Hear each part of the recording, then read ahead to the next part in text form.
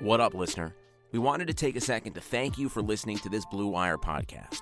Be sure to show your support to this pod by subscribing and dropping a 5-star review on iTunes, a follow on Spotify, or the appropriate DAP for any other platform you might be listening on. And if you're enjoying this show, chances are you'll like one of our 75 other sports podcasts.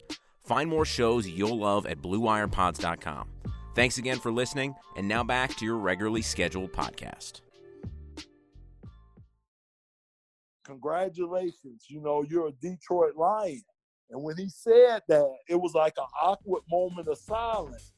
And he asked me, he said, "Aren't you happy to be a Lion?"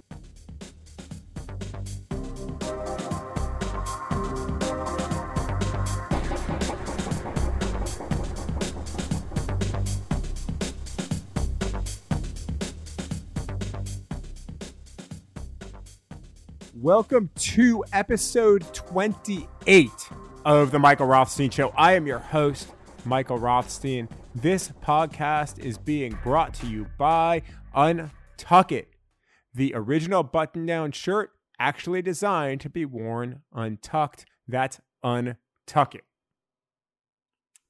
And we'll start tonight, although I just want to point out before we actually jump into anything, my guest tonight, who is Lomas Brown, the Detroit Lions legend. He's the Detroit Lions color commentator right now. He played at Florida, played 18 years in the NFL. It's a longer interview. It's about an hour and 10 minutes, just to warn you going in, but it's really, really compelling stuff. We talk a little bit about how he ended up starting playing football, which is a crazy story. We get into the Lions. We get into some of the present Lions stuff, some of the past Lions stuff, kind of the famous guarantee he made against Philly, which ended up being the last game of his Lions career, and how that may have affected the fact that he ended up not coming back the next season. We also get into what it was like to end his career with a Super Bowl win, and he was in New York when 9/11 happened playing for the Giants. We talk a little bit about that towards the end of the show, and that gets really emotional. It's a good podcast. And obviously I'm saying that, and it's my show, so I'm obviously going to say that, but it's a podcast I think you'll enjoy. I think you'll get something out of it, and you really should learn something too. And we hit on things for present Lions fans, past Lions fans, and general fans of the NFL as well. I think you'll really, really get something out of it. But before that, we'll start tonight with our betonline.ag take of the week. BetOnline.ag is your online sportsbook expert. Use the promo code BLUEWIRE, that's all one word, for a 50% welcome bonus. And the take of the week has to do with Darius Slay. We talked about him a little bit in the last podcast and what the Lions should do with him. Keep him, extend him, let him play out his contract, trade him. Many options, but also actually not that many options if you really, really think about it. Because beyond being one of their most costly players, Darius Slay is also Detroit's best defensive player. And we'll get into this a little bit with Lomas Brown as well. But before that, I've got my thoughts. And Slay, who's never had a loss of words on social media or when he talks to the media, gave a little bit of insight into what he might be looking for when a reporter wrote a story about what Slay might be worth contract-wise. The reporter said Slay should be in the $15 to $16 million range in his next deal. Not bad money by any stretch of the imagination, but also not too much more money than the top corner contracts at the moment. To which Slay responded, y'all number too low, LOL. This was, of course, on Twitter, which means Slay believes he's worth more than that, possibly a lot more than that. And frankly, he's probably right. Yeah, he'll be 30, which is a dangerous age in the life of a receiver or a cornerback, but Slay has proven year over year that he has been worth the money, playing at a Pro Bowl level or higher at an All-Pro level. Considering Detroit's myriad defensive problems, including at the corner opposite Slay, creating another hole by trading him would seem counterproductive for a team wanting to and needing to win and improve now. And yes, that would be the same even if they take Jeffrey Okudah in the first round of this year's draft at number 3 or number 5 or number 6 or wherever they end up picking, because cornerbacks as rookies, generally you can't really trust them all that much. And the Lions need as many trustworthy players as they can get, because if they moved on from Slay, they would have 2 new starters at corner, potentially both of them with little to no experience if that other starter is Amani Uwarie. And in the NFL, that's one easy way to get beat. So the options for the Lions are simple. Pay Slay and try to structure the deal fairly for both sides with a get-out option on the back end that is easy for the team to kind of cut bait if Darius doesn't play that well anymore, or let him play out the final year of his contract with the understanding you're likely to lose him, or potentially franchise tagging him after the 2020 season. Those options may not be palatable to Slay, and honestly, they may not be palatable to the Lions either, but keeping Slay would make a lot more sense than getting rid of him at this point, considering what the Lions have and what they don't. So there you have it, the betonline.ag take of the week. Remember to use promo code BlueWire, all one word, for your 50% welcome bonus at betonline.ag. We'll be back right after this short break with our guest, Detroit Lions offensive tackle Lomas Brown.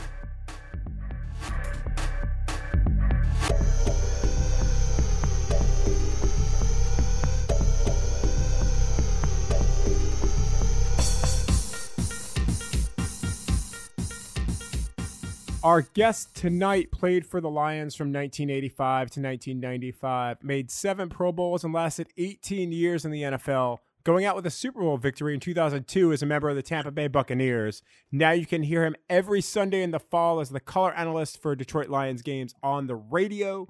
Lomas Brown, welcome to the Michael Rothstein Show. Oh, thank you, Michael. Hey, you made the big fella sound important there. I like that. I like it. Well, no, all right, but in all seriousness, let's kind of start here too. You played 18 years in the NFL. You rarely see non-quarterbacks or non-Jason Hansen type people play more than 10.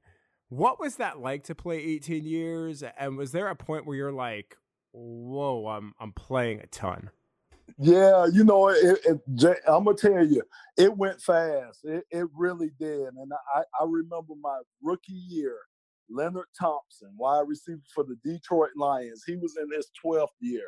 And I always remember him coming up to me and telling me as a rookie, he said, enjoy it because it's going to go by fast. And when he told me that, it didn't sink in.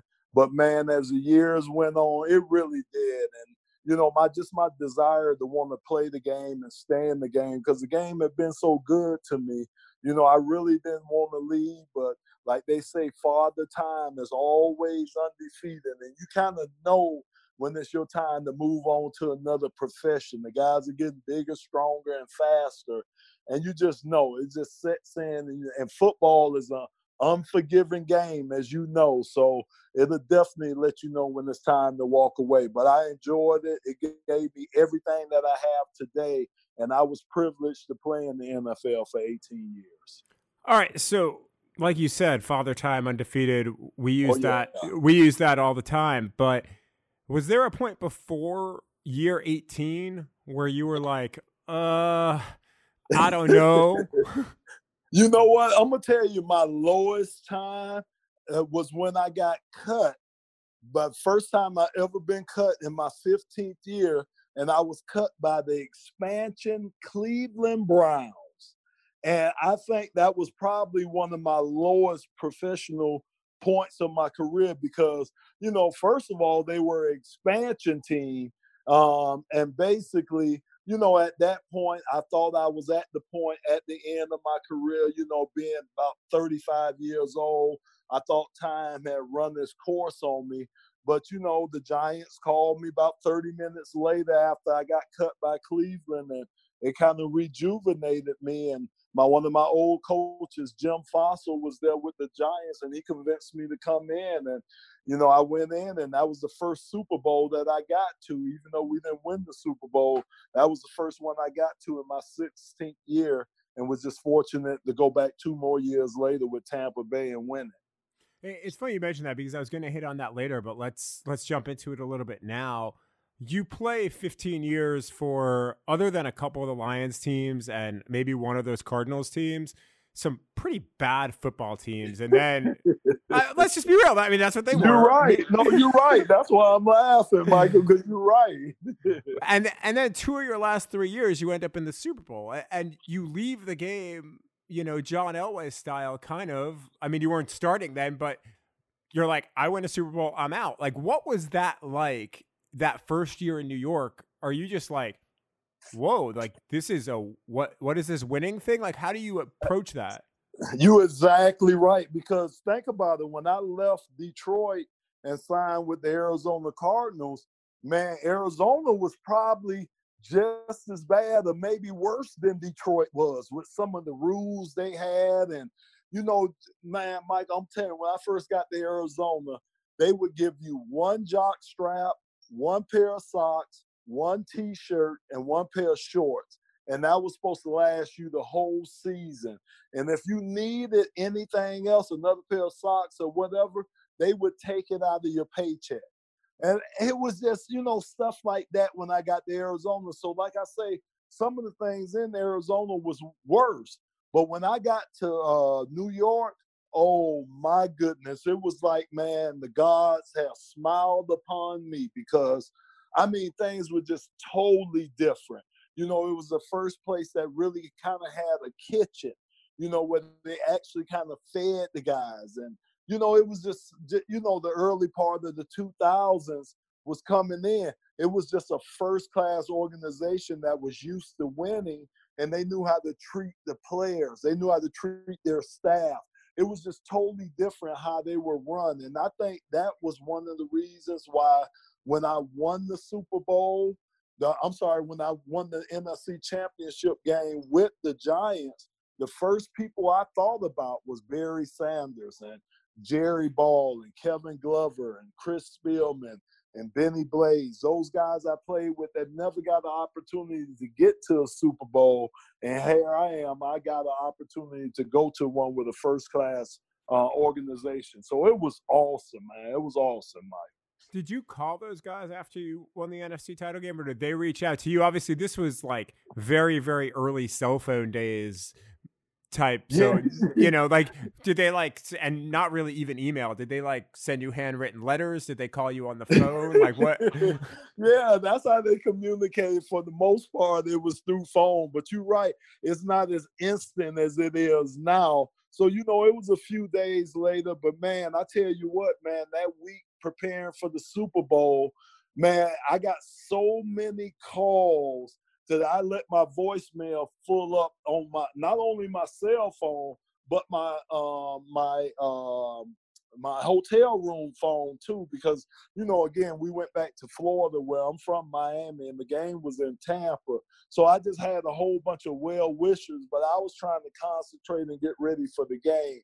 But that was the one thing I remember, man. A lot of people reach out to you. When you reach that pinnacle of the game, get into a Super Bowl, man, you'll hear from people you hadn't heard from in years, Michael. I'm talking about in years, because you're in the spotlight now.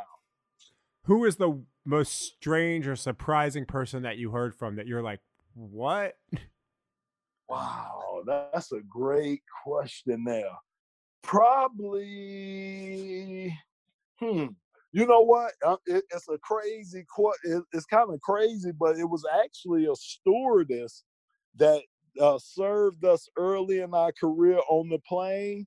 She was actually friends with Wilt Chamberlain and Fred the William Hammerson. That was the first time Fred the William, I think it's, the Hammer, Fred Williamson, the Hammer. Yeah.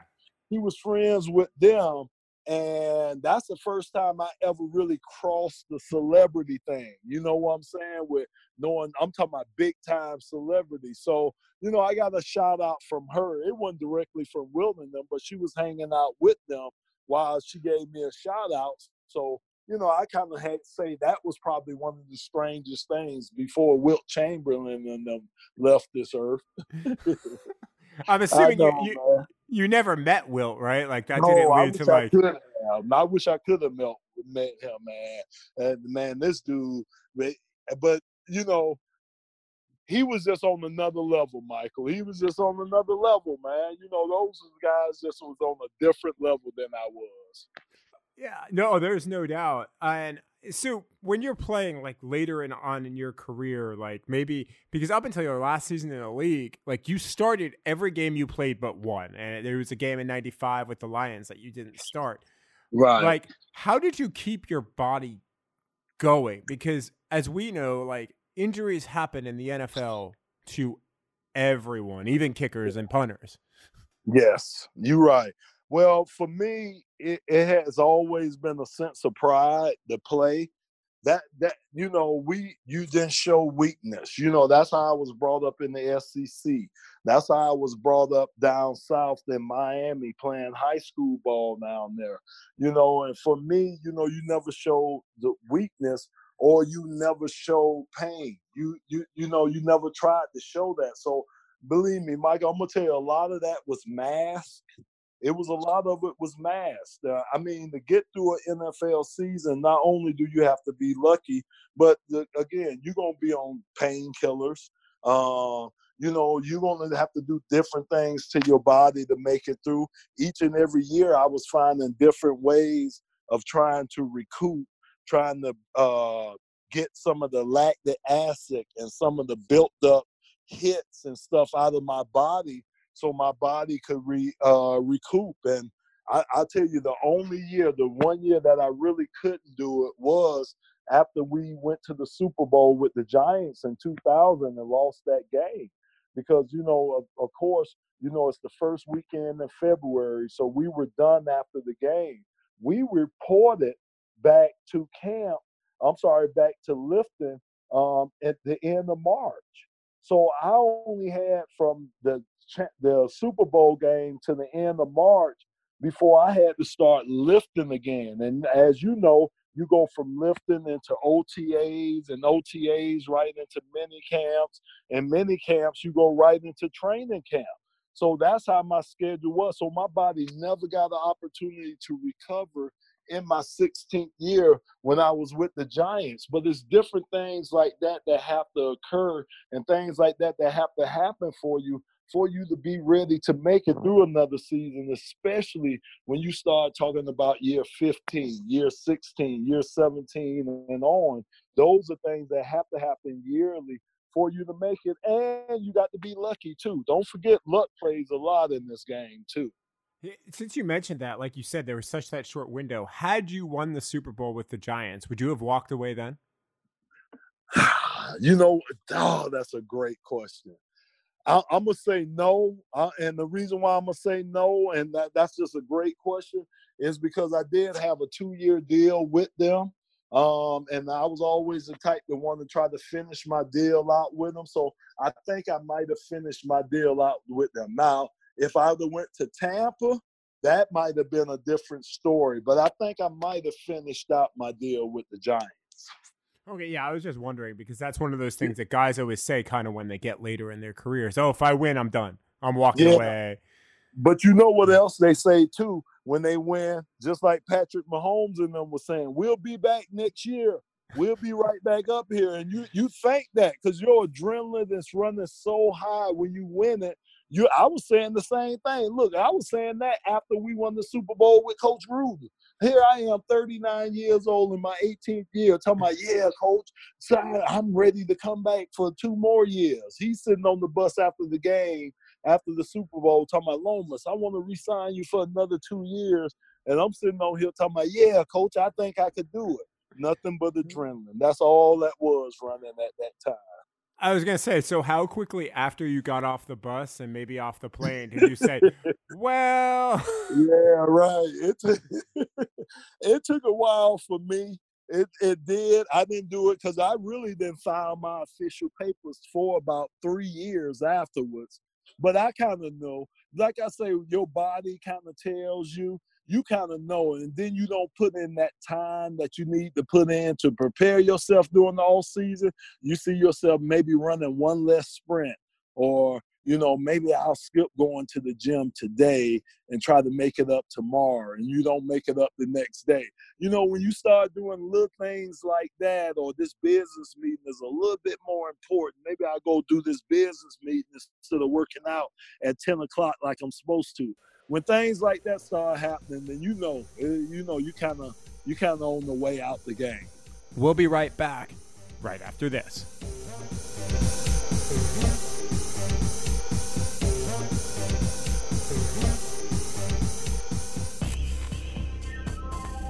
Ever see an untucked button down? They look bad.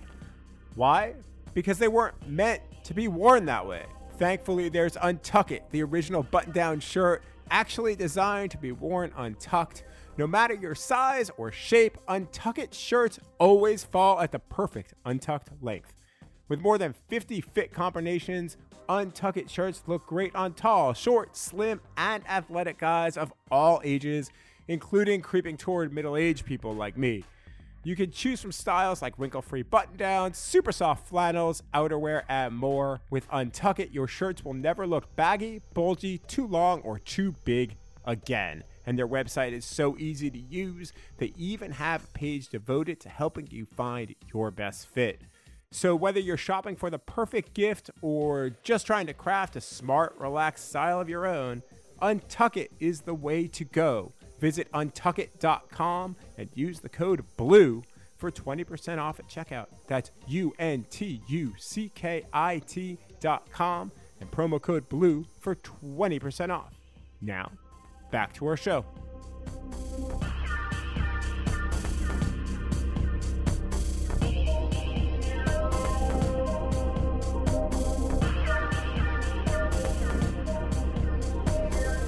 Like we're talking about the Super Bowl here. You mentioned Patrick Mahomes. Let's flip it a little bit to a team that's never been to the Super Bowl that both you and I are around a lot, which are the Lions. And it's a lot of these podcasts I end up doing that type of transition, by the way, because we end up talking about, like, I had someone on last week who covered the Super Bowl and we were talking about it, and then it's like, hey, by the way, this thing. You see them play every Sunday. Right? Like yes. I do. Where did it go? Where has it gone wrong, you think, the last couple of years? Well, okay. So the first thing to me is, and I'm just going off my experience, Michael, is they don't have strong leadership in the locker room. They just don't. You know, when I was here, and I hate to keep going back to the 90s, but you know, and that's a shame because that's probably the most successful time as our era, and we didn't do anything. I keep telling people they identify with us in the 90s, and we didn't do anything. We won one playoff game. That was it. But everybody just thinks we're that makes the sun rises in the morning. But it's not like that. But I just think they just don't have the leadership, the strong leadership, and enough leadership in the locker room right now.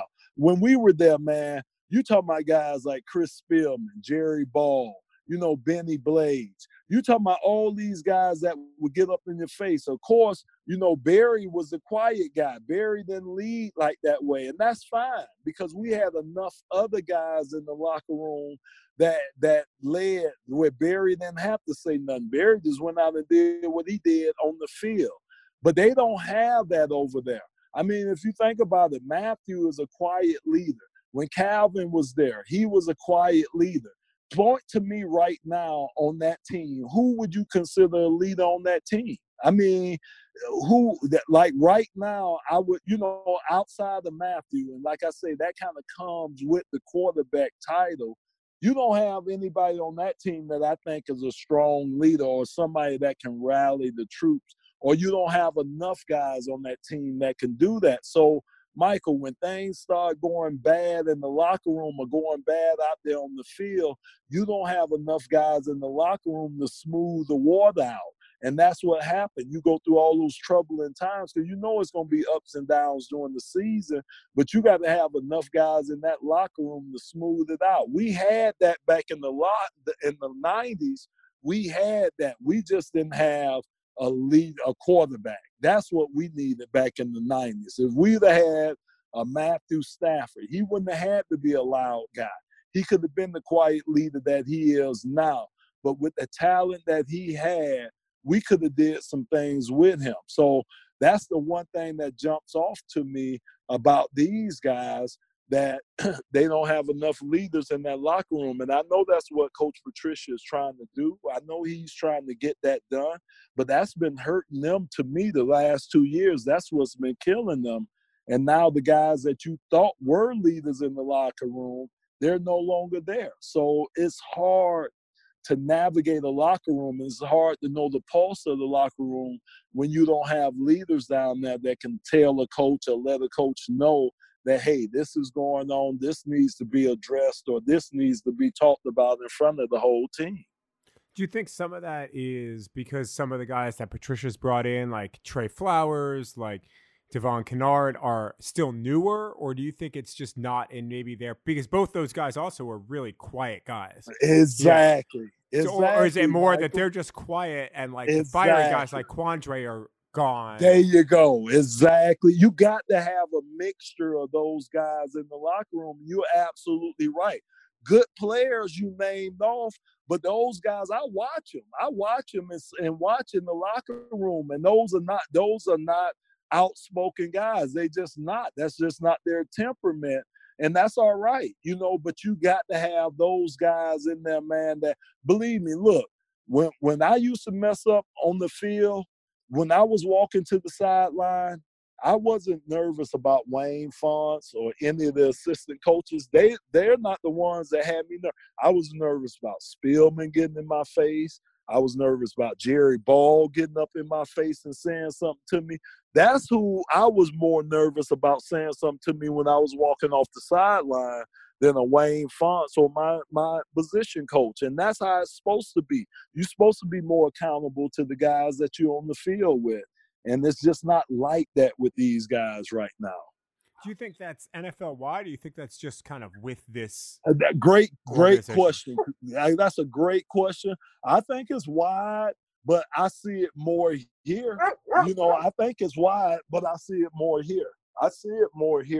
But I do think it's league-wide. I think it's just the newer guys now. They just do things a different way now, where they don't get together like we used to. We used to go out and hang out and do different things like that. Now the norm is for all these guys to go their own separate way. So it's a lot of things that are different now from how it was with us. So how do you think they get it right? Well, to me, for them to get that, I think to get this thing right, first of all, to me, they got to start embracing what they have on the inside. So what I'm saying by that is, and this has been the whole time. I've been here since '85 when they drafted me. You got to start appreciating the people that you have right here on the inside first before you start looking outward. And to me, so I'll take an example. My example is the Darius Slay situation. So to me, with Slay, okay, I don't know how you keep getting better letting your good players go. I just don't see that. I don't see how you keep getting better if you let your good players go. So to me, they need to embrace Darius wanting to be a Lion. They need to try to recruit him to stay here. They need to turn around and recruit him like you go out and you recruit some of the guys that you're trying to bring in as free agents. How are you going to bring guys in here if guys are looking from the outside and guys here aren't happy? They look and they see guys getting traded. They hear that Darius Slay isn't happy in Detroit. If I'm a free agent, why would the only way I would look at Detroit right now as a free agent is if money. It's strictly money. It would strictly come down to money for Detroit with me. They couldn't sell me on nothing else but money, if I'm a free agent. And they have to know that. So you got to start taking care of the people you got in-house, making them want to be here or feel like they want to be here, so you can start getting some of the guys here that you need here to turn this thing around. You can't keep overpaying, Michael, and that's what we've been doing. Trey Flowers. You got Rick Wagner, right? Wasn't he the highest paid free agent offensive lineman when they signed him? At least right tackle, yeah. Yeah, $90 million for Trey. You can't keep going out there and that's your only draw to bring guys here is that you're going to pay them because guys, they're like hired assassins there. They don't have no loyalty to the Lions. They just come in here to make their money. That's how they're going to look at it. So their loyalty isn't with the Lions. It's with the money right now. And that has to change. That definitely has to change if you're going to attract guys here that you need to turn this program around. Kind of just playing devil's advocate here a little bit. Doesn't that really have to change, though, by drafting well and building that up where a guy like Darius has been here for 5, 6, 7 years, so he wants to be here because he's made a life here versus, your free agency guys? Because not every guy's going to be Glover. Right. You're exactly right. But again, you got to make guys want to stay here. I mean, think about last year with Darius. I mean, everything pointed towards them not wanting him. Even if you shop a guy, that's fine because guys know it's business. But then again, after you shop a guy and the guy doesn't get traded from the team, to me as a team, I bring that guy upstairs and I explain what went on. I let him know, I put you out there to see what we could get for you and everything. No offers came through that we really like. Now we want to keep you here. We feel that we could build around you. We got this great cornerback, Jeff Okudah, that's coming that we feel we could get him, match him up with you on the other side of the field until we bring in another guy to help rush the passer. We want to strengthen our secondary. Again, they've never done that. They didn't do stuff like that with a Barry Sanders. They don't do stuff like that as an organization. And sometimes, to me, when you talk about your best players, you need to include them in on things like that to let them know because they're going to be your biggest advocate out here. Slay's at the Pro Bowl. You want him talking good to some of them guys at the Pro Bowl. You want him right now during the off season to be saying good things about the team. Not that, man, I don't know if I'm going back there. Man, I don't want to go back there. Let another team offer me this and that. I'm going there. You don't want nobody out there right now doing that, but that's what they got right now. So, again, things like that, they are little things in people's eyes, but they're big things to players. It seems like they were close to having that, not to make that Caldwell-Patricia comparison like so many people have made, but it seems like they were close to having that when Caldwell was here because guys wanted to play for him. And I think Glover was such a good example of that. And even kind of a Reggie Bush for a little bit and some of the other, and a Matt Prater. I mean, it's a kicker, but still where they're like, hey, look, they signed me and they treat me well. Exactly. And again, we weren't overpaying for free agents to come in here. I don't think we were. Maybe I'm wrong, Michael, but I'm telling you, we're really overpaying, but we have to right now. You have to. That's the only way you're going to win a bidding war. You're going to have to go above and beyond. Because if it's close, if the dollars are close with another team in the Lions, I'm going to the other team. I'm just letting you know. The tradition isn't good here, not since the 50s. So we don't really have a tradition since the 50s here. If you're looking from the outside in, you think it's cold here in Detroit. You hear about the murders here in Detroit. You hear that, Detroit had to file for bankruptcy. Think about how everybody on the outside perceives Detroit. It's not in a positive light. The sports teams, all the sports teams are suffering there. The Lions haven't done anything. Oh, they bickering with Calvin Johnson and Barry Sanders walked away. And, man, it's like, man, I'm telling you, it's a lot. But you got to think about things like this. So one question about the future before we delve into the past, because you mentioned them. So are you very solidly in they should take Jeffrey Okudah camp? Because that's such a big discussion right now with the draft, whether it's Okudah or Isaiah Simmons or Derek Brown or trade back or if I personally think if Chase Young's there, they need to sprint to the podium and take him. Yes, but that scenario doesn't happen. Is Okudah, you think, the place where they need to go? Well, if they don't go with the obvious, which everybody's been talking about. So you still think they got everything's good at the quarterback position? Me, I mean, I just can't see them going that route considering they have to win next year. I think if it's to me, if it's a coach in his first year, a coach in his second year, maybe you take Tua and you kind of turn it into an Alex Smith, Patrick Mahomes situation. But if you're Bob Quinn and Matt Patricia, are you wasting the number 3 pick on a guy that you might never coach in a game? If I'm the number, okay. So you gonna keep Matthew there? Yes, I would keep him right, because right. I'm saying that too. I'm not letting Matthew go, but what I'm asking you, Michael, is Jeff Okudah, is he a 3rd pick in the draft? Is a defensive back a 3rd? I know Deion was. I know Deion Sanders was worth it, but is he the 3rd pick in the draft? I think so. I mean, truthfully, he probably looks better as the 5th pick in the draft. Because if you trade down and get an extra pick with Miami, which is obviously a popular bit of conversation right now, I think he looks better as the 5th pick than the 3rd. But anybody will look better as the 5th pick than the 3rd. Yeah, because that's just my only thing. You know what I'm saying? I got to look at the future. And I know I'm with you. I know what coaching them probably going to do. Like you said, go with the DB.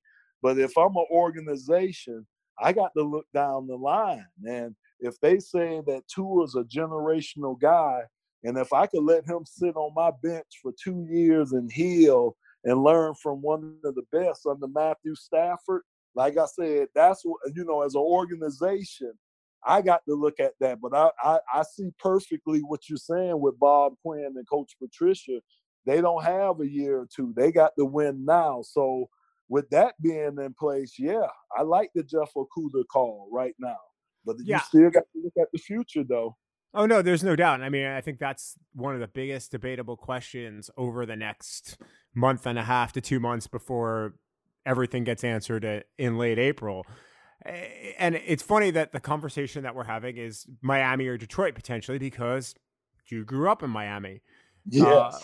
What was it like growing up in Miami for you? Man, it was totally different than how it is now because I tell people South Beach wasn't South Beach in Miami like it is now. South Beach was older, retired people over there, and they only discriminated against the young. They discriminated. If you were young, they didn't want you over there, period. It wasn't because you didn't have to be black, white, or any other thing. As long as you was young, they didn't want you over at South Beach because, like I say, it was just older, retired people over there. So it was totally different than how it was now. But back then in the day, football was everything. Football in Miami, I'm telling you, man, that's all you eat, breathe, and sleep football down in Miami. And it was that way growing up. Even though I didn't participate in football, I didn't start till my 10th grade year in high school. Because, I wasn't really interested in it like my brother and a lot of my friends were. But that's all they did. I remember people used to gamble on, the high school jamborees we used to have. And they would gamble on, and you have hardcore drug dealers and gamblers gambling on our youth football. But it was a way of life. That's what it was. And the thing about football down there, you could play it year-round. Basically, you could just pick up a ball, go out in the street, because we used to do a lot of that, and you could play year-round. So, you were just bred to play football down there. Now, it wasn't big. UM didn't get big till you seen that documentary called The U. So most of my life growing up down in Miami, the University of Miami wasn't big. But once they got Howard Snellenberger down there, that's when they became big because, like he said in the 30 for 30, that's when they started coming to the neighborhood, coming in our neck of the woods and started recruiting us. Before then, they wasn't recruiting in our parts of Miami. But Coach Snellenberger started doing that, and that's when the whole perception and everything of the U changed. But for me, I needed a break from Miami. So that's why I went 5 hours up the road to the University of Florida because I just wanted to get out of Miami, start running with the wrong group of guys down there. So I kind of needed a change of pace. And, just for me to be 5 hours away from those guys, that was enough change of pace for me. So it worked out well for me, because other than that, I was going to the University of Miami. My dad was so upset with me that he didn't sign my scholarship because I went to the University of Florida, because he thought for sure I was going to become a University of Miami Hurricane. But it was wonderful, Michael. So I have a couple of questions from that. How did you get him to sign the scholarship, or did someone else sign it? He didn't. If you looked at my scholarship today, the only signature on there is my mom's signature. My dad refused to sign it because Coach Snellenberger had him. What happened was, the last game of my senior year, my dad had a heart attack. So he became disabled. So, he was in the hospital a lot. So Coach Snellenberger, again, you seen the 30 for 30. Yeah. I'm telling you, Michael, it was unbelievable how they recruited us. I'm talking about, it was like the mafia came there. I'm going to tell you, like, every day they were either at my high school or they was at the house. I'm talking about every day. I was ducking them. I was hiding from them, because that's how Coach Snellenberger, he sent them guys in there, and they was like pit bulls, man, every day, man. Lomas, are you signing with us? We got this, that. I'm like, oh, my God, man. They were so persistent. Even Coach Snellenberger, he was going to the hospital visiting my dad almost every day. So he had my dad hook, line, and sinker. So, like I say, I think it was a shock to all of them, especially my dad, when I said I was going to Florida. But I just knew, like I told you, I started running with the wrong group of guys down there, started doing things I shouldn't have been doing. So I knew I had to get out of Miami. I had to get away from them guys. So that's one of the reasons. That's really the biggest reason that I went to the University of Florida. That and my dad having a heart attack, I wanted to stay closer too. If your dad had not had the heart attack, would you have gone somewhere even further away, you think? Yes, I was going to Pittsburgh. Me and Bill Frelick took our official visits there together. So we could have been like bookends. I love Pittsburgh. When I went and took my visit there, even though it was cold as man, it was the coldest I had ever been, born and raised in Miami. So that was the coldest. Man, I didn't even have an overcoat. The recruiter had to give me his overcoat, because I never had one, because I grew up in Miami. But, man, I fell in love with the University of Pittsburgh when I went there, because it was like a city within a city. And I just loved it. And like I say, me and Bill Frelick took our official visits the same time. We were there the same time. And I was going to sign there. And like I say, my dad had the heart attack. And I just knew I needed to stay closer to home. That's the only reason I didn't sign with the University of Pittsburgh. So you're getting all these offers, and you've been playing football for approximately 4 seconds. Like, when do you realize – well, but seriously, like, when do you realize, okay, I can maybe go to college with this or more? Was that part of why you started playing, or no, it was so what happened was I was in the band, Michael. I was good. Trombone. I was a trombone player. I got up to the second seat of the trombones. So the first day of high school, I went in, signed up for my classes. I came out the auditorium. Somebody was like, hey. So I turned around, and I didn't know that was the principal, but it was the principal of the school. So he called me over to him, and he was like, did you sign up for varsity sports? And I was like, no, I don't even know what that is. So he just grabbed me by the arm and took me back in the auditorium, and he signed me up for varsity sports. So I'm like, I'm wondering what this is. So it just so happened to be the last period of the day. Come to find out, he signed me up for football. So I'm like, oh, my goodness. So, I was always the type of person where I didn't like to let people down. I'm still kind of like that today, but, this world will make you tough. It'll toughen you up. But I was always like that. So I would do things that I didn't want to do because I didn't want to let the person down. So I'm like, man. So I went out there because I didn't want to let the principal down. So I went out there and went out there day one, went out there day two, went out there day three, and like they say, the rest is history, man. It just, things just worked out.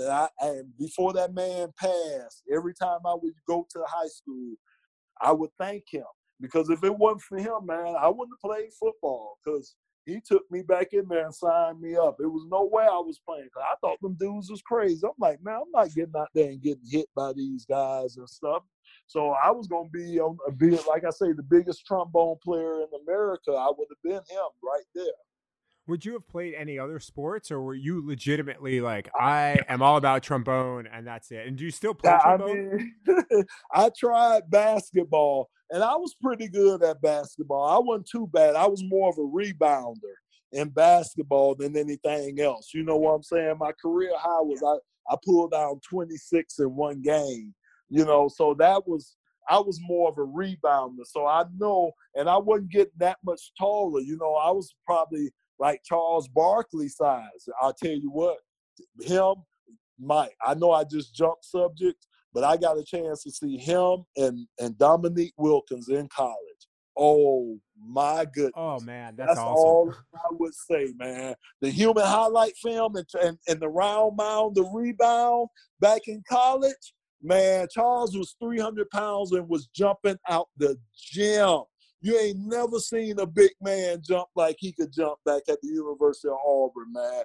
It was just something, man. But anyway, I'm sorry. I digress. No, that's fine. I could talk about college. I could talk about that I mean, I'm a little younger than you. That was like my growing up was Barkley and Dominique Wilkins and MJ. Like that was my NBA. Like, God. And I'm a basketball guy at heart. Like that. Oh man. Oh my God, man. Yeah. I saw the Rifleman, Chuck Person.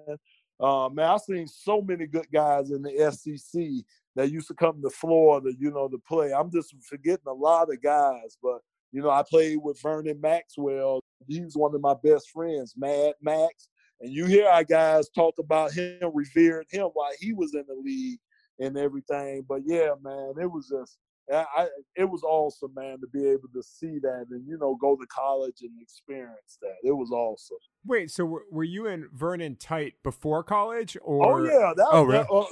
No, at college. Oh, at college. Okay, it's in Florida. Yeah. That's my guy. I took care of Vernon, man, this last couple of years because I was 2 years older than him. So you come back and you take care of the younger guys while they're there in school. So he was one of my guys, man. Mad Max, Vernon Maxwell. Yeah. So when you're at Florida, when do you realize like you could be a first rounder, a top 10 pick? Like, does that hit you? Well, I found out my junior year. So at the end of my sophomore year, an agent came in and he had rankings of where we were ranked at. And I seen at the end of my junior year, I was the 83rd ranked player where they had me ranked at. So that was the first time I ever had a glimpse or idea of where I was, nationally or with the pros. I didn't know anything about the grades. So when he told me you were graded as the 83rd person, or I guess back then that might have been third round, I'm not sure, somewhere. So then that gave me the motivation for my senior year that, hey, man, if I work, I could get this up. And that's what I did. My senior year, like I said, I just went to work and, everything just worked out to where, the Lions ended up drafting me. So when that happens, when the Lions take you, had you A, ever been to Detroit before? And B, what's that like when you get here? Okay, so I'm going to tell you the crazy part. And I don't know why the Lions do this. I had no contact with the Lions until they drafted 2 picks before they drafted me. That's the first time I heard Detroit anything had come up. 2 picks before they drafted me, Darryl Rogers called and said that, if the Indianapolis Colts takes Dwayne Bickett and if Minnesota Vikings take Chris Dolman, we're going to take you with the 7th pick in the draft. And I'm sitting there like, what in the world? Where did Detroit come from? Never, nothing, Michael, nothing about Detroit. No workouts, hadn't talked to nobody, nothing. Detroit name hadn't come up a possibility, nothing about Detroit. So lo and behold, Indianapolis selected Dwayne Bickett. Minnesota took Chris Dolman. Darryl Rogers was on the phone with me, and he was like, congratulations, you're a Detroit Lion. And when he said that, it was like I was quiet. It was like a moment. It was like an awkward moment of silence. And he asked me, he said, aren't you happy to be a Lion? And I was like, oh, yeah, I am. But it was more stunned that Detroit drafted me. And I'm trying to figure out Detroit. I've never been up there. Only thing I know about Detroit is they make cars and it's cold up there. And back in the 80s, I think they were the murder capital back then. That's all I knew about Detroit, man. And that's how I ended up there. But I don't know why, again, I had no idea, had talked to nobody from Detroit till 2 picks before they drafted me. So, okay, so they take you, right? You get up here. What's that like when you get here? When I get here, again, the only good thing for me getting here was that James Jones, a fullback, was already here.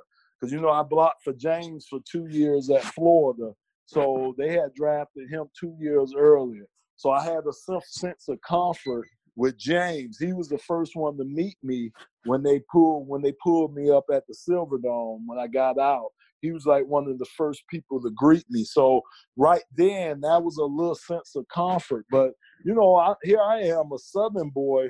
Like I say, the farthest north I had ever been was to Kentucky to play a game. We had played a game in Kentucky. So I was unfamiliar with the North and how things work up there and just different things. So it was scary. And then the other thing that was kind of discouraging really at first was that that by being the 6th pick in the draft, you come into a team that wasn't very successful.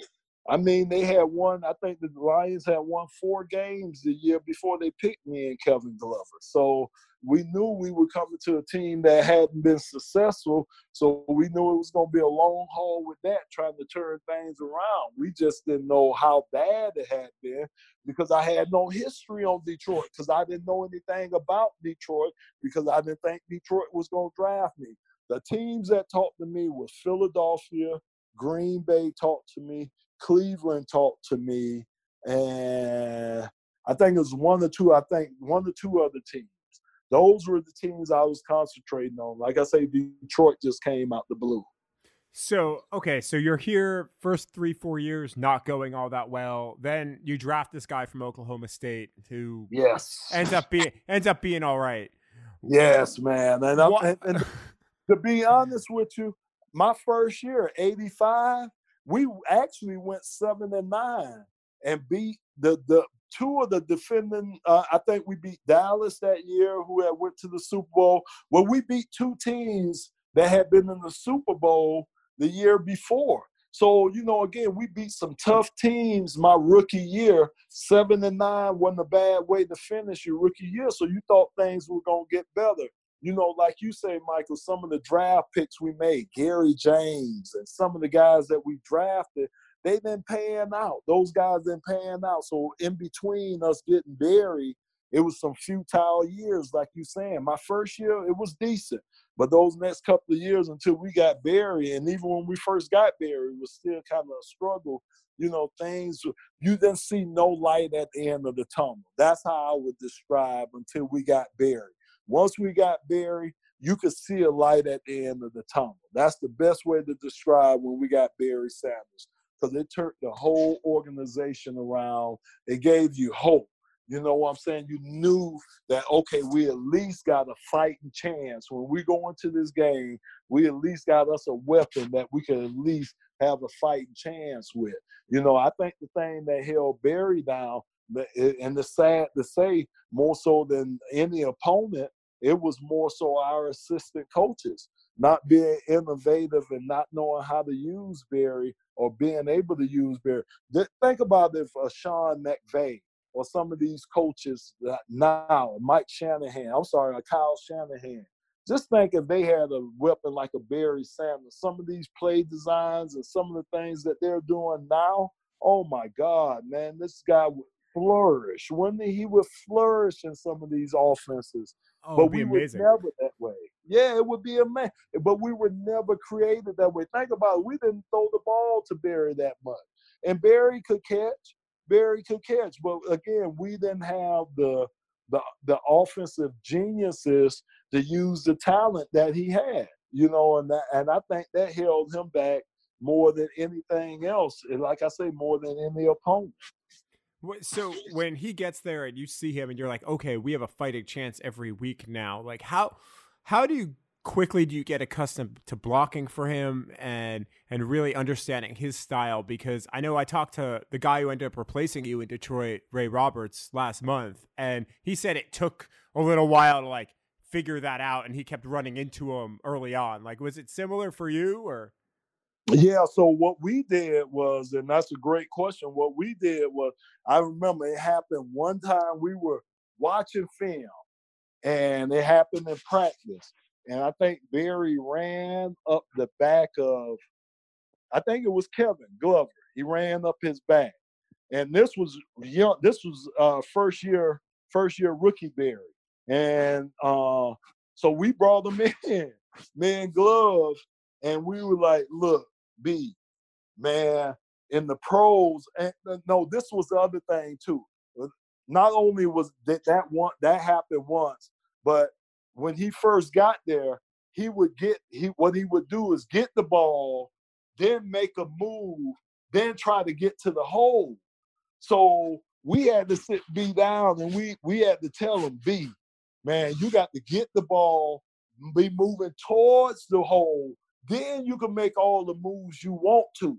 But these holes close up so fast in the pros, it's no way you're going to be able, or it's no way we're going to be able to hold these guys long enough for you to get the ball, throw a fake, then start moving towards the hill. So he just kind of had to change that up a little bit, which all you had to do with Barry, just tell him one time, and it would never happen again. So we had to go through that with him. And we also went, like I say, the one time he ran up Kevin Glover's back, and we had to tell him, man, look, that's a no-no. That's a cardinal sin in the NFL, and it should be in college. But that's a cardinal sin for a running back to run up a lineman's back. It's no way, because that means the running back eyes are closed, or he not seeing the holes that he needs to go to, and that's a problem.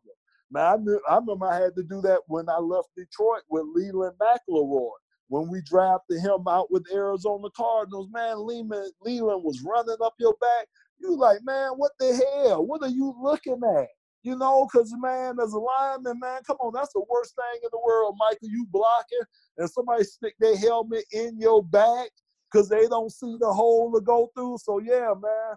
But like I said, with B, we told him that once and never have to worry about it again. So with me, my rule was, whether I'm front side or back side, I'm going to stay on my block and block him like Barry coming this way.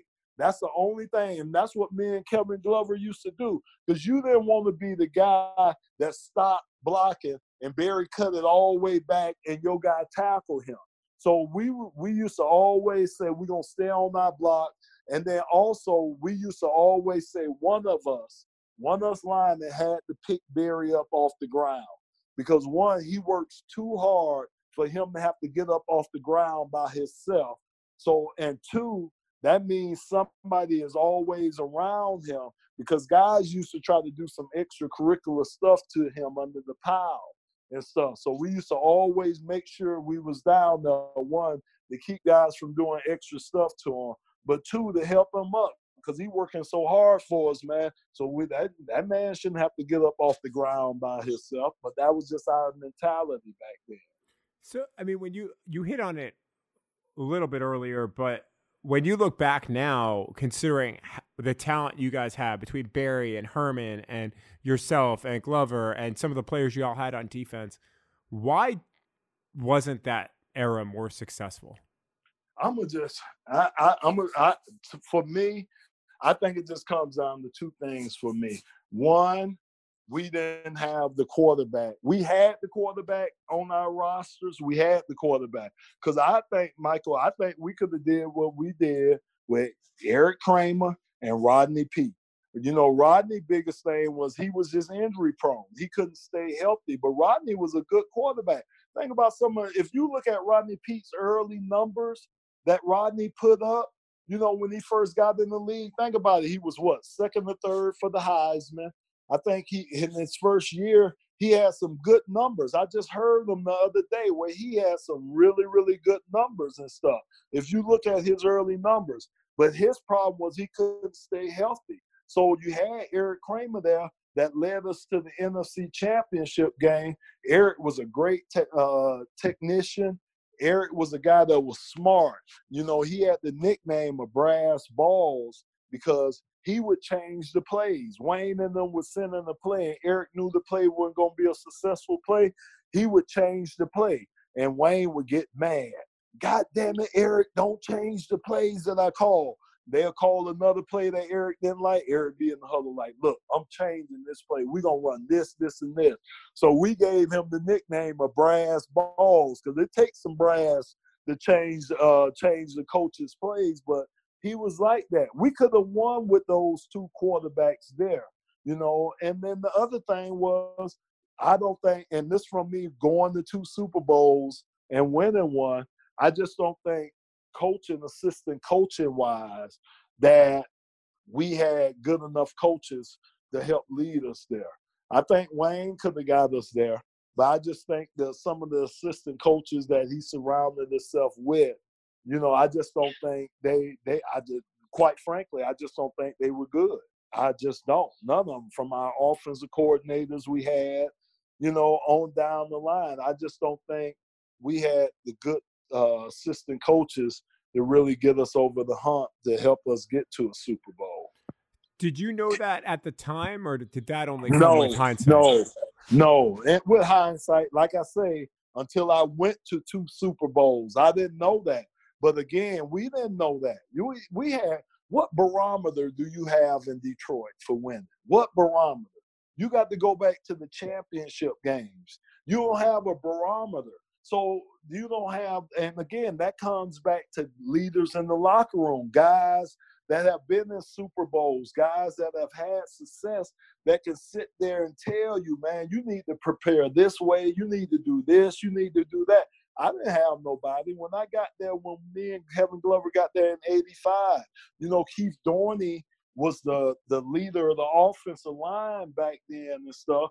But, you know, Keith only had limited success. He didn't have success. So how could he teach you how to prepare, you know, to become a playoff team? Or how could he teach you how to prepare, you know, to be a dominant team? He didn't have anybody to learn from. So I didn't have anybody to learn from. So we had to kind of start that tradition. And I guess it started in the 90s, the little tradition that we did have. But I had nobody to learn that from. I'm going to tell you, when I first learned how to really, really practice as a pro was when I went to the Pro Bowl and I watched Jackie Slater practice at the age of 37. He was 37 years old out there, and that man was running all, and I was like, oh, my goodness. And I asked Jack, I was like, Jackie, you practice like that all the time? He's like, yeah. He's like, you know, and and again, but you got to be around successful people to learn successful things. And unfortunately, it hadn't been that way in Detroit in a long time, Michael. So when you decide to, like, you leave Detroit after 95, you go to Arizona, was that a tough decision, or were you kind of like, I've had enough? No, it was tough. I didn't want to leave. Detroit didn't. The long and short of it was Detroit. I think Detroit might have been fed up with me from what I heard later on, you know, because I had the famous guarantee. And I think, you know, that was my last game as a Detroit Lion after the famous Philadelphia 56-34 loss, a 37 loss. That's why I had my famous guarantee. And, you know, again, with Scott Mitchell, when they brought Scott in, you know, salary cap. So me and Chris Spielman, we became salary cap casualties, even though I tried to work with the Lions. I tried to because I didn't want to go. I had just built my house here. You know, I was well entrenched in the community. You know, this was my 11th year. Like you said, I've been to 6 straight Pro Bowls. You know, I'm in the community. I'm thinking I'm doing everything that I'm supposed to do as a Detroit Lion to where they would want to sign me to a long-term deal. But for whatever reason, you know, that didn't happen here.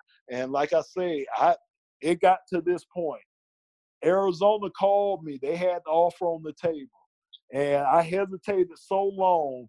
Arizona called my lawyer, my agent, and told him that I had 24 hours to accept the deal or they were taking it off the table. Because, you know, I was hesitating because I wanted to work things out with Detroit, and behind the scenes, we were trying to get things worked out. But the offer was so ridiculous coming from Detroit.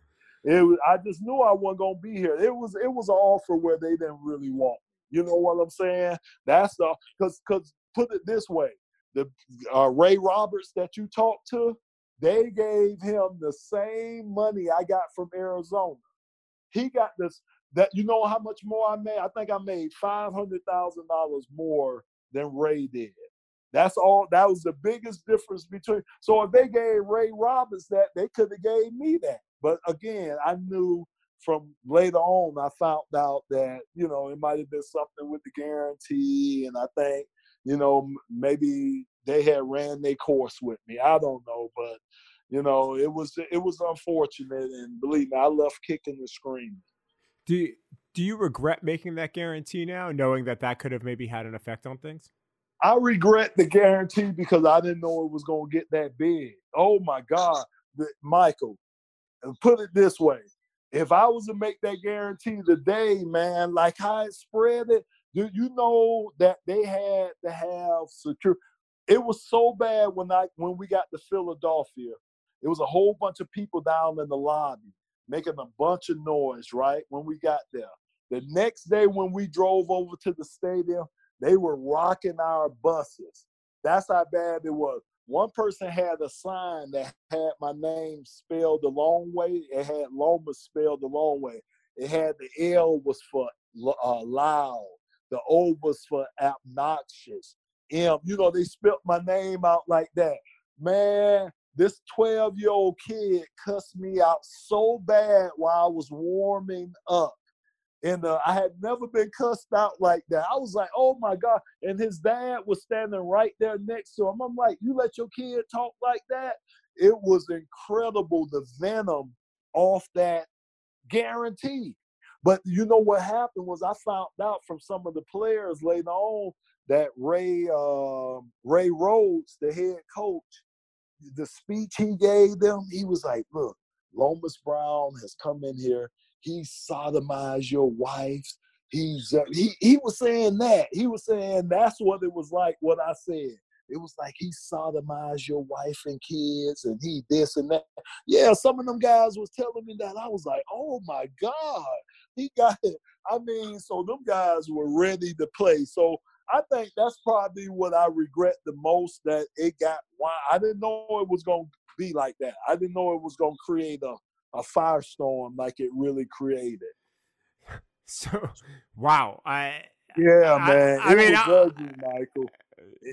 It was, I had never, I'm telling you, I'm a lonely offensive lineman. And I think I had the whole, put it this way. One of my official visits, you know, because again, Arizona signed me, but one of my official visits was to the Philadelphia Eagles. And that was that next year, that was one of my official visits. I sat there with Loria. I had to meet with Loria. I went to the facility. They did physical, everything. Yeah, man. You know what? They didn't sign me. He said that he didn't want to take a chance on the 30 because they had got burnt by a couple of older players a little earlier, you know, not coming in and producing. And that was what he said. He didn't want to take a chance on a 35-year-old player because they didn't know, you know, like I said, they had bad experience with a couple other players that they brought in older guys that didn't pan out. So that's another reason again that I ended up in Arizona. Because remember, I told you Philadelphia was one of the teams that looked at me coming out at the draft and stuff. So that's why they brought me in, when I became a free agent from the Lions.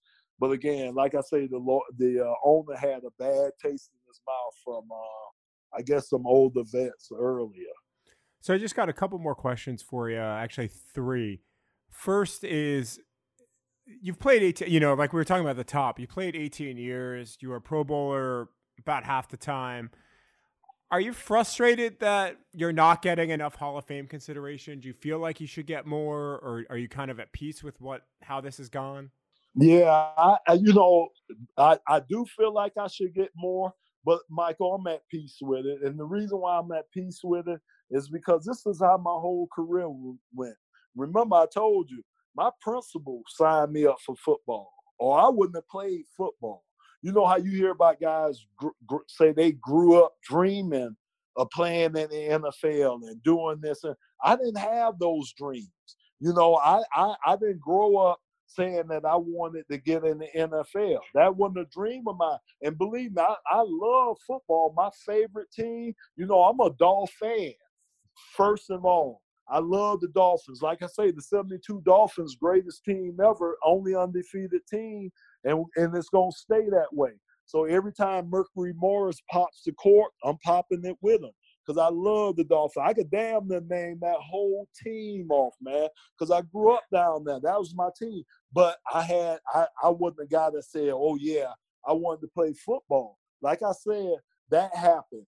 Like I said, this agent came in and said, you're the 83rd ranked person, in college football. I didn't know that. You know what I'm saying? But that desire, that helped me to work to, become a first round pick with the Lions. A lot of these things, they just been happening for me. I've been working hard at them, but some of these things, they just happen. And that's when I talk to kids, I always tell them, I say, you never know what form your opportunity is going to come in. You never know. Now, if I would have told that man, no, I don't want to play no football, no, that's all right. Don't sign me up. Like I tell them kids, I might not be standing here in front of you guys today, talking to you, as a role model because I closed my mind off to the opportunity. So I just say all that to say, if it happens, it's going to be wonderful. And I think if it happens, it's supposed to happen. You know what I'm saying? And it's going to happen in time when it's supposed to happen. So that's how I always look at things. So no, man, you'll never see me like Drew Pearson because they got the best of Drew with that, man. That was wrong how they had Drew there, man. And, so you'll never see me like that, getting upset about it like that, Michael. So you were with the Giants in 2000, but you were also with the Giants in 2001, and obviously Yes. 9/11 happens then. What was that experience like for you playing for the Giants? I was a senior in college then. I grew up outside New York City, so obviously there are a lot of emotions there for me, but what was that like for you kind of playing football there? I know how important the Giants were to some of the recovery as well. Like, walk me through that. Oh, man, Michael, that was so surreal, man. Again, as you know, man, we played Denver on Monday Night TV out in Denver. So after we lost that game and got back, once we landed at Newark Airport, it was around about 6:30, the same time. They timeline that some of those hijackers were there at the airport when we landed at the airport and disembarked from there. So normally what I do, man, I'm so wound up after the game. I normally just invite some guys over to the room. So my first year with the Giants, Michael, I stayed in Hackensack. I stayed in a hotel the whole year. I didn't get an apartment or anything like that. So I just stayed in a state, a extended stay hotel for the whole year. So, I was right on the river, right on the river where it's at, where you could see over into the – so we came back to the room. It was me. It was Ron Dane. It was two other players. We got to my hotel room. We just round chilling, watching ESPN while they were in the room. So they probably left around maybe like a little before 8, maybe a little after 8, they left. So once they left, I turned my TV from ESPN and put it on the regular channel. And by then, one of the planes had already run into the tower. And I'm looking at it, I'm like, wow. So what I do, I go over to my window, open my window, and I could see the smoke. I could see the smoke. I couldn't see the plane in there, but I could see the smoke coming from the tower. So I'm like, wow. And right then, they didn't know what happened. They thought a small commuter plane had run into it, so they didn't know. So I went in the restroom and came out maybe like 15, 20 minutes later, and that's when the second plane had run into the other tower. So I'm like, oh my goodness. So what I did was I went to my window, and lo and behold, it was smoking. So I could see it from my window. So from that point on, I stood at my window until the towers crumbled. And once they crumbled, you couldn't see anything else because, all the dust and everything. So I couldn't see over there anymore once they crumbled. But I watched it because then that's when all the reports was coming in. Man, my mom, my dad, my wife now, everybody was so scared because, all the phone lines went out. So you couldn't call nobody. You couldn't do anything. And all they knew was it was an attack in New York, and they knew I was in New York. So they didn't know what was going on. So, that was scary for my folks until I was able to get in contact with them and let them know I was all right. But, Mike, I'm going to tell you, the one thing that I always remember from this thing is the smell. That's the one thing that's trapped in my mind and to be there forever. I had never smelt the smell of dead bodies and iron and sulfite. It was the worst smell that was coming from that site that you ever smelt in your life, man. It was terrible, man. And that's the one thing, you know how they say things that bring a memory to you. The one memory out of 911 that I have is the smell. And like you say, we were huge in the recovery and trying to help people, trying to help with comforting families because they had a lot of the victims. They brought their families members to practice. I remember that Saturday because they canceled the games that Sunday, but that following week of practice, that Saturday before we left to go play Kansas City, they brought the families of some of those victims out there to watch practice and for us to mingle with them. And I remember some of the grief people were telling us because they met with us before we met with them. And they were telling us certain things not to say to them, because it could trigger back memories for them. So it was certain words we had to stay away from when we were talking to them and everything. So, it was just that. But the smell, man, I couldn't, they had us go down to the site and help, pass out water and do things like that.